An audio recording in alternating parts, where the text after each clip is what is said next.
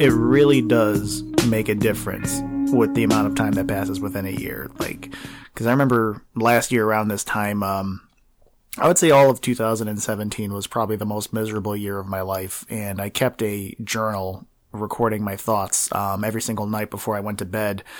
I would just write down what I was thinking, what I was feeling that day, as honestly as possible. And some of the shit that I wrote is kind of, I'm embarrassed to even think it, but I was completely overtaken by the emotion, and it was never shared with anybody else. And I don't think I would ever share it with anybody. But last night I was just writing, and I wrote about basic things of the day. I was just like, yeah, here's what I did. I took my car in and I watched a movie, and it was pretty overall positive. And then I read the same entry last year at that date, and it was a lot more miserable, and I was so fucking miserable. But the thing is at least now I'm trying to be happy, and I think it's because I see a lot more shit in the future, and I'm just really hoping that shit works out, and it's not as bleak, but it's crazy, like, once you've been to the lowest of lows, and then you can just come out, and it totally works fine. But the thing is, people usually don't get to that place, or it takes them a long time or a completely random event, and there's just no happiness or contentness like within them. And I totally understand. And I can't say that I'm 100% happy, but I will say is that I'm not in the darkness anymore. And, I'm at least content with things the way they are now. So this is Coffee and Catastrophe with Brent and Gabi. Oh boy, those are some sad pets, man. Like, especially like those commercials, like the In the Arms of an Angel, the ASPCA or the Humane Society. Yeah, there's a new trailer for Alita Battle Angel. I don't know. I can't remember. It's the new James Cameron one, but there was a remake of that song. Oh my god! And, really? Yeah, and it's like a sci-fi movie. But I'm thinking about the fucking dogs the whole time. You're just thinking about the poor shaking mutt out in the cold. They're, especially in the wintertime, their whole focus is on how the pets are like left outside for like very long periods of time, and they're freezing. Just makes me want to die. It's super sad. Super fucking sad. Yeah, I mean, I don't know, man. We fucking love dogs so much, and they're, just pretty much a reflection on us, because they make us happy. I agree. Last March, we found out that my brother's dog, who lives with my parents, with my mom, he's now just turned 12, and in March of last year, we found out that he had liver cancer, and they told us, like, he's got anywhere from, like, 3 months to a year to live, and he's still kicking strong after 9 or 10 months. So, but one of the things that really impacted my happiness at that time was the feeling of, like, potentially losing him, because while he's not necessarily, like, an overly explicitly happy dog, he's really calm and chill. But having that calm, chilling presence brought so much joy and happiness to my life, because the reason we love dogs is because they give unconditional love, and that makes us happy. Wouldn't you say that feeling loved makes one happy? Yeah, I would also, you have to feel it though, because there's a lot of people like who do love you, but they might not love you in the way that you want to feel when you are feeling desperate. Unpack that for me. Okay, so for instance, let's like when I was in the hospital, my mom, my dad, even like my brother, and a few friends, like, they've expressed, like, their love for me. But at the time, I was like, yeah, they're just saying it. Like, that wasn't, like, the one. I mean, like, I'm in the hospital. They have to say that. Yeah, I mean, like, looking back on it now, I feel that, and I really understand it and believe it. But even when I was in my most darkest moments last year, I would reach out to a few friends, and then they would say, yeah, I love you, man. And I'm like, get the fuck out of here. So, but I know they genuinely feel it, but it's hard because it's only communicated through words. It's hard to, like, take a plug or, like, a hose and then just put that in your head and be like, here, Brent, boop, and then just plug it into my head. Here's my love. And then you feel like, oh, my God, it's like a drug, But you really have to have that self-consciousness and self-awareness to really feel it. And you have to, it really is a fucking feeling, too, man. It's like you could rationalize, the thought, but if the feeling's not there, that you're just kind of... it's like saying, like, what being on a roller coaster is like. You could say, like, well, it's like to someone who hasn't been on a roller coaster, and maybe describing color to somebody who's blind. In that it's like a sensation that cannot be entangled in words or can't be bound by words. There's something beyond that. And that's what happiness is. Yeah. And I was just trying to think of all the different things that can make one happy. So we just hit on like love or attention from other people, positive attention, I should say. And when I found out my dog had cancer, it was like this big existential moment where I was in the middle of finishing my master's degree, finishing student teaching, and I got to this space where I was like, none of that shit matters.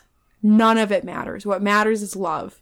And what matters is like finding love and pursuing it, and not just romantic love, but familial love, and things that make me happy. And what made me happy at the time was spending time with my dog and doing yoga. So in addition to attention, I can say like there's like activities you do that make you happy. Like I even have like a physiological response that I think a lot of people who exercise do. Like it just boosts the happy chemicals in your brain, and it makes you feel a lot happier. And I mean sex releases happy chemicals in your brain, drugs release happy chemicals in your brain, but I was about to say I don't do drugs, I don't have sex. I don't do drugs, but yes. Yeah, I know what you're saying. You know what I'm saying. But I buy a lot of stupid shit, so that's kind of like on another... I bought so much stupid shit, it ruined my life. So that's kind of how happiness is. But I think happiness in general is kind of more of a long-term understanding and contentment with the present and the foreseeable future. Whereas, like, when you buy shit, like, I have to buy this fucking video game. In the moment, like, I'm happy, and then, like, even when I get it, I would just put it on my shelf. I wouldn't even play it. So, but then what happens after that? You got to buy something else. So I think that, like, there's a lot of little distractions that aren't necessarily happiness, but they trick your brain into thinking it is happiness. I totally agree. And I think we might have talked about this in an earlier episode, but Russell Brand was talking about the reason addiction comes out of a capitalist system is it's saying like you have to consume to be happy, like take this drug or eat this food or have this product, have this experience, and once you consume it, that'll make you happy. And he's saying it was an expression of like capitalism. That's where it's coming from, but it's inherently unfulfilling because, as we just said, like, you know, you'll buy one thing and then that you consume that or whatever experience you have with it is over, then you're moving on to the next thing. And so that's where like addiction, he was saying, kind of can be fed off of. So I think that you touched on something about like happiness or contentment. And at the moment it sounded like you think happiness and contentness are the same thing. Do you think that happiness and contentness are the same thing? Not necessarily, because I know people who are, I mean, the way I worded that made it seem so, and I kind of, let me take that back. Contentment means, okay, I'm okay with what I have now. It could be better, it could be worse, but I'm cool just doing this, riding this out. That doesn't necessarily mean happiness, but I think that in order to be happy, there has to be a layer of contentness. Yeah, I agree, because happiness to me seems like a very like, the word active is coming to my mind. It's very like up. Like when you are happy, you are actively like up in emotion or feeling. Whereas content to me, like a connotation of like calm, again, content, like you're happy or you're fine where you're at, but you're not actively like in this up state, this, up emotional state or something like that. When I was 16, I saw the documentary Inquiring Nuns by Cardam Quinn, which was made in the 1960s in Chicago, where two nuns went around to 4 different locations on the north and south side of Chicago and stopped and asked people, "Are you happy?" and just recorded their responses. And my film club and I saw that, and the sponsor at the time thought like, well, wouldn't it be really cool? This film came out 40 years ago. What if we made a response to it, like happiness 40 years later, and we'll go back to the 4 locations and we'll ask people, "Are you happy?" And we did it, and it was probably the most amazing thing that came out of my high school experience. Like, I remember it changed me so much. We interviewed everyone that we came across, homeless people. We met so many different type of people. I mean, homeless people, churchgoers, people new to the country, immigrants, just, oh my goodness, what are they called? Seminary students, just a breadth of different people and like hearing them talk about it. And one of the things that people would bring up was like, I don't think I'm really happy, but I think I'm content with where I'm at. And I think that while I don't think you should ever settle for where you are in your life, like I think shooting for content is good. But maybe are you okay living your life just being content? No. Okay. Why? Because at least with content, I think content has maybe a safety net to it. I agree. Yeah, it doesn't really push you. Yeah, so if you're like right now, I'm content with both of my jobs, meaning like I work 2 jobs. I'm going to be making some decent money once I go back to work after I'm recovering from my surgery, and I'm going to be okay. It's not what I want to do with my life. Yeah. Like, because at least like, with like my dreams and shit, I could see myself like constantly creating, but I'm essentially just working at 2 jobs where I go there, I do my time, and then I clock out. But I'm content, meaning like I worked in retail and I wanted to fucking kill myself. So I don't work. Who doesn't? And I worked and I don't work there anymore. And I work at a warehouse and at a college. So I'm content with just working those 2 jobs. One of them is like mentally laborious, and the other is definitely like break your back physical pain. Depending on like the day and the demand. But because contentness, you just have a safety net, meaning like you can't get any worse so long as you maintain what you're going on now. And I think happiness is just like an extreme positive emotion. I don't really see high positive emotion with contentness. Maybe like just enough to get by, like the bare minimum, or like average, like a 5 out of a 10 kind of thing. Yeah. And I think we're not meant to be happy all the time, because I think if you were at that elevated state of happiness at all times, it wouldn't mean anything. It'd be absolutely meaningless.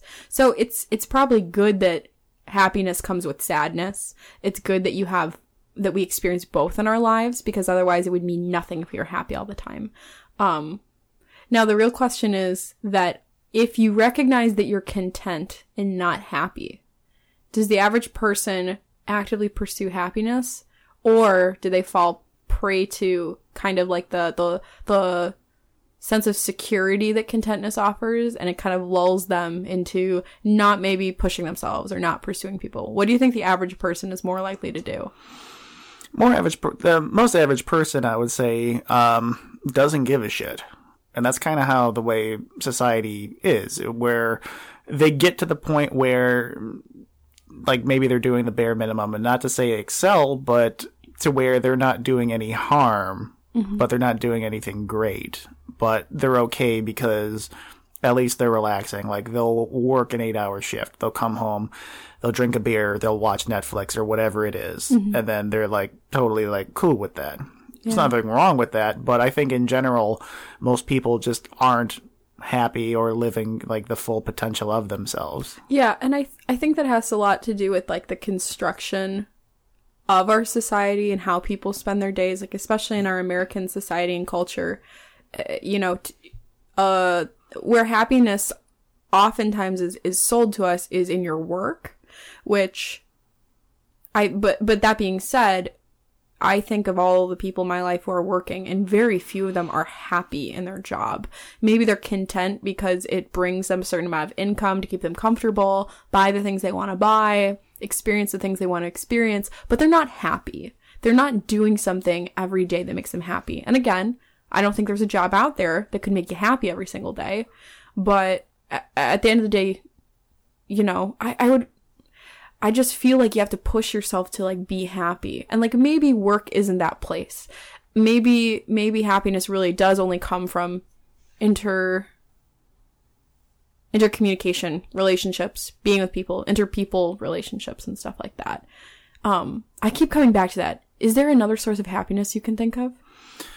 I like just in our conversation now, I'm thinking that there's temporary happiness and then there's long-term happiness, like fleeting happiness. Yeah, so like one night stands, or happiness. Yeah, or drugs. I mean, like with certain drugs, like you get so happy right away that like when you don't have it, like your body, like you get fucking angry. Like sometimes like the withdrawals are so bad you kill people. Well, think about like MDMA. It literally dumps all the happy chemicals out of your brain, and if if you take it enough and make it like a habitual, really habitual thing, eventually your body will stop releasing and producing the happy chemicals on its own. It will become reliant on the drug to spill them and whatnot.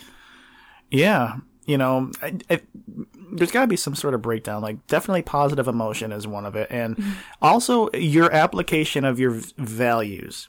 So there's some people who you talk to who just, they're not happy because of their job. But then there's some people who are like, I love my job, and they don't think anything beyond that. Or let's just say there's some people who don't work, and maybe they're a stay-at-home mom or dad, and they just spend time raising their kids, and then that's what makes them happy. Or I would argue that's their work. Their labor is labor of love and creating homes and raising children.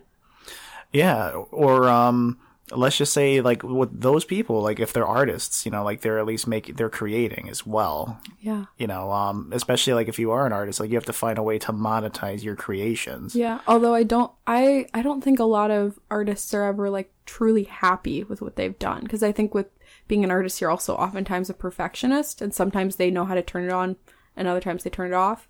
But I think all artists probably just reach a place of content. Like, all right, I'm satisfied with this album, or I'm satisfied with a series of paintings. I'm done, walking away. I'm content with them. But I think few people are actually happy with their work that they create. So do you think that you have to get to contentness? So for instance, let's just say that you're trying to, let's just say make art. You're just like, you know, I've really tried this and it's just not working, so I'm content now. Do you think perhaps, you know, being content comes with a certain amount of just giving in or giving up or some, like, because you couldn't necessarily start out anything as the first time and be content. I just wonder, like, is contentness a process that is based off of, like, perhaps failure or not living up to certain expectations, or just kind of giving in, or maybe really understanding, like, okay, hey, maybe when I was young, maybe making movies wasn't the right move, but I'm content with not doing that now. But I had to go to film school. I had to do this, and I had to, like, kind of just not take initiative to pursue it any further, but I'm content, you know, with whatever. It's like, do you think that contentness is based off of, like, you know, like I said, like, kind of, you know, just surrender? Oh, that's big. Yeah, I think to a certain extent, because what we were talking about with, you know, if you're trying to pursue happiness, contentness has a safety net. It doesn't push you. It kind of lulls you into that false sense of security. So I think at a certain point, yeah, you're just surrendering to the moment, to where you are, and you decide this is enough for now. I think that's big with content, is you decide in this moment, this is enough. And I don't think there's anything inherently wrong with that. I think there's some people who take happiness out of this is enough. And maybe those people, maybe the people who make contentness their happiness, maybe, like, they've got the secret. You know what I mean?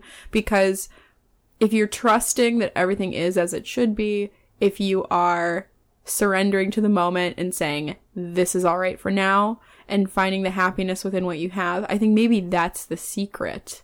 But then again, like, are you just, like, pacifying yourself and you're not pushing yourself to grow? If you say, I'm fine for the moment, are you not pushing yourself to grow? Yeah.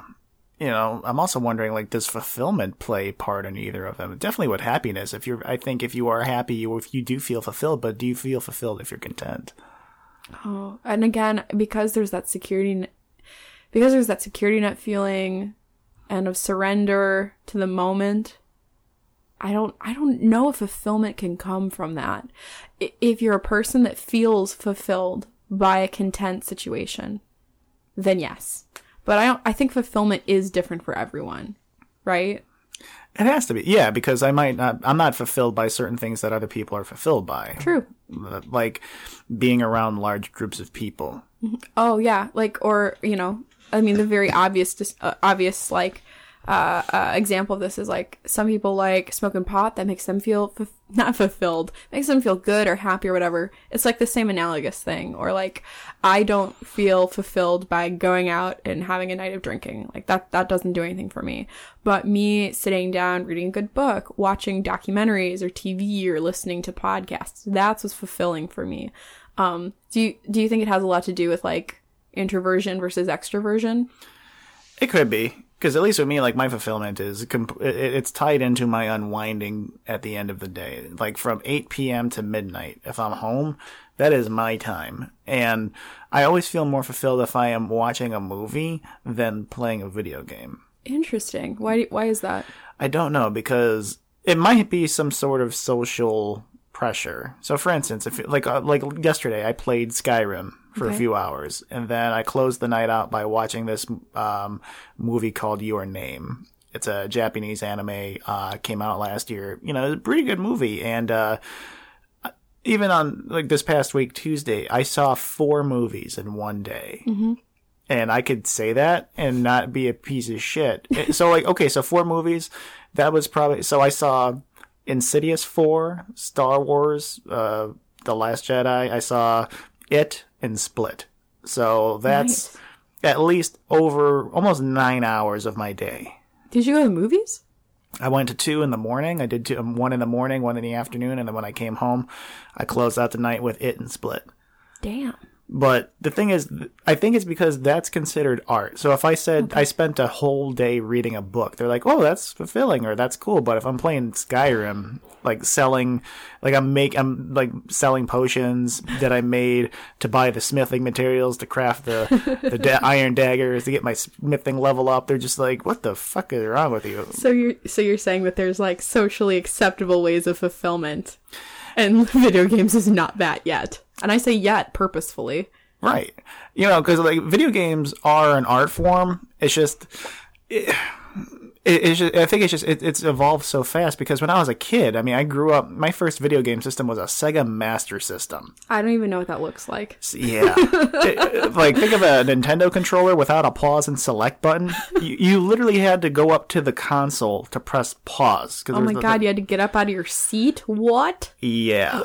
But when I played Wonder Boy 3 Dragon's Trap, like, I was like, fuck, this is amazing. You know, and there's a certain escapism within video games, but I'm not fulfilled. Well, some games, like, when I played, this one game called Braid, which is about, relationships, but it's done through, like, the gameplay is like a regular Mario, like, where it's a 2D side scroller, you jump and shit, but you manipulate time. Ooh. But when you manipulate time, it all has to do with the story. So, for instance, like, he's feeling regret, and he wants to go back in time to fix it, so the level is broken up to where you have to reverse time to go to the next level. Oh, okay. I see what you mean. Yeah, so, like, there's really, like, artful games. And last year, I spent 100 hours, like, over the course of, like, 7 months playing Persona 5, and with that game, you literally, it's very Jungian, where you put on masks to go into battle, and, like, they're, like, your social masks. So, like, for instance, like, there's this one character who's, like, a rebel,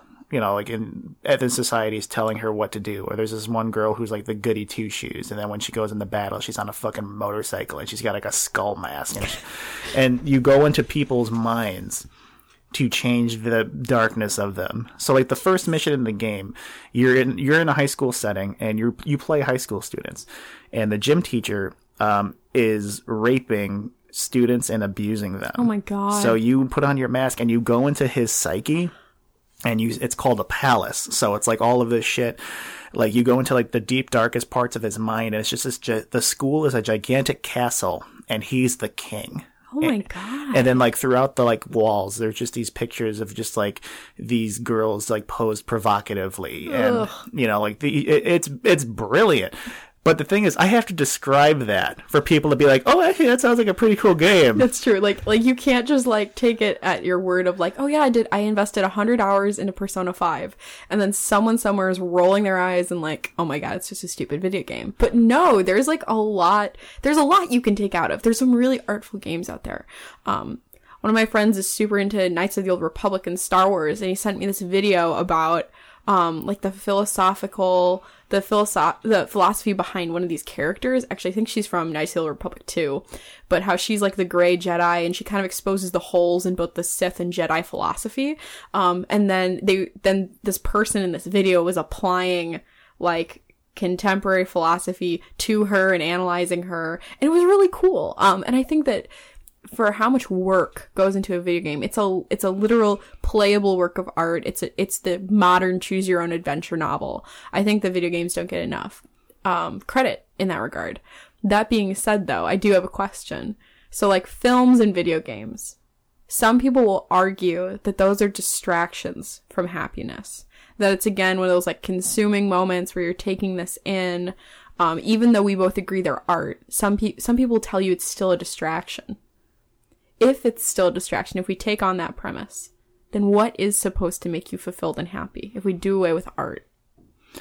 It's a very good question. So I think it comes down to maybe our culture's purpose. So like the work model, where there's people who just have a job title like, oh yeah, well, I'm a CEO of this company. And it's like, all right, how do you feel about that? Yeah, I make $100,000 a year. All right. Do you like it? Yeah, it's okay. And then if you ask them, why is it okay? They'll probably say, well, I make $100,000 doing it. Yeah, it's like cyclical reasoning or arguing. I can't remember the term for it, or circular reasoning. Circular. Yeah, because a lot of the culture's values is based on performance.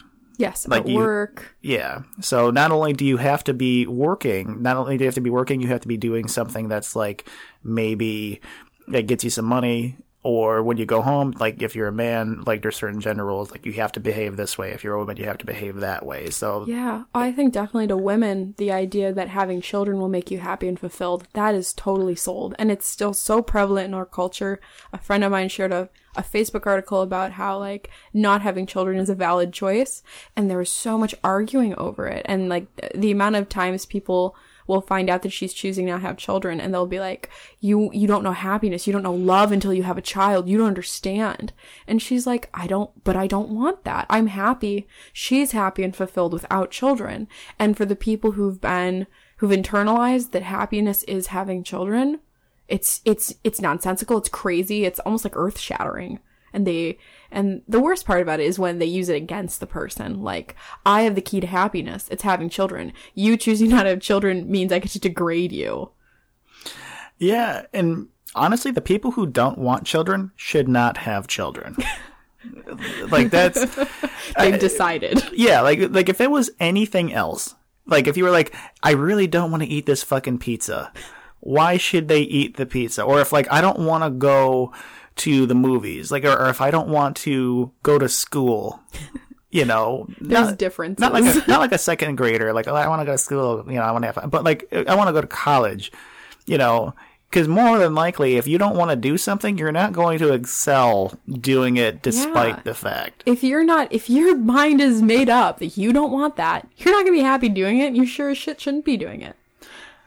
No, I mean, there's some parents who do want kids and then they turn out to be like the worst parents, but then there's some parents who, there was maybe a woman who got pregnant and didn't want kids, but now they have the kid. They're just a decent person and they can make it work, but I just don't think that people should be able to do what they don't do. Now, I know one day I do want kids because I would just love to just, raise people and just like have that family time and just like like going to playgrounds and just like just that real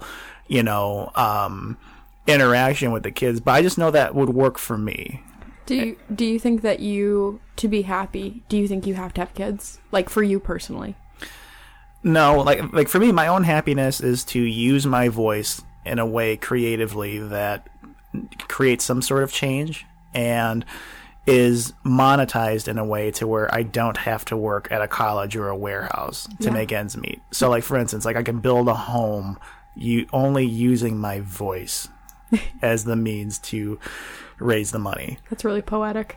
Yeah, that's because that's my ultimate thing. I mean, I really want kids. I'm not, I'm not out in the world trying to impregnate, every hole I see, but I know I would be, well, it would just be really cool.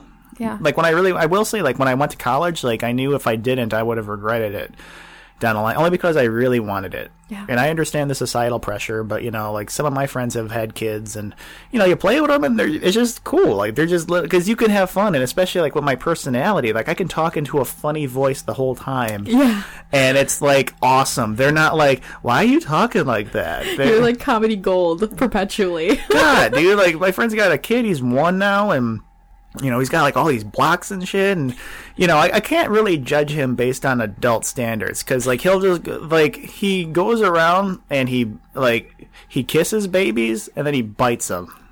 What? Yeah.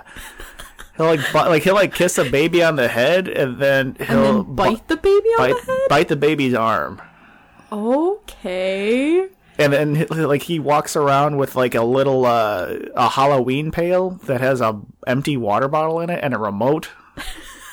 And he'll freak the fuck out if he doesn't have. And it's an old like Goodwill remote too. So I can't. It's not like he's one. So, but it's are you saying he takes happiness and fulfillment from the remote? That kid is so. I've never seen anyone happier. Like when he's just walking around, like sometimes like he'll just like scream so loud in pure joy, like ah! Like he'll jump up and down. You can see the look on his little fucking face, man. Yeah. And he doesn't know the shit that I know. Not like in terms of like it's just I've experienced pain.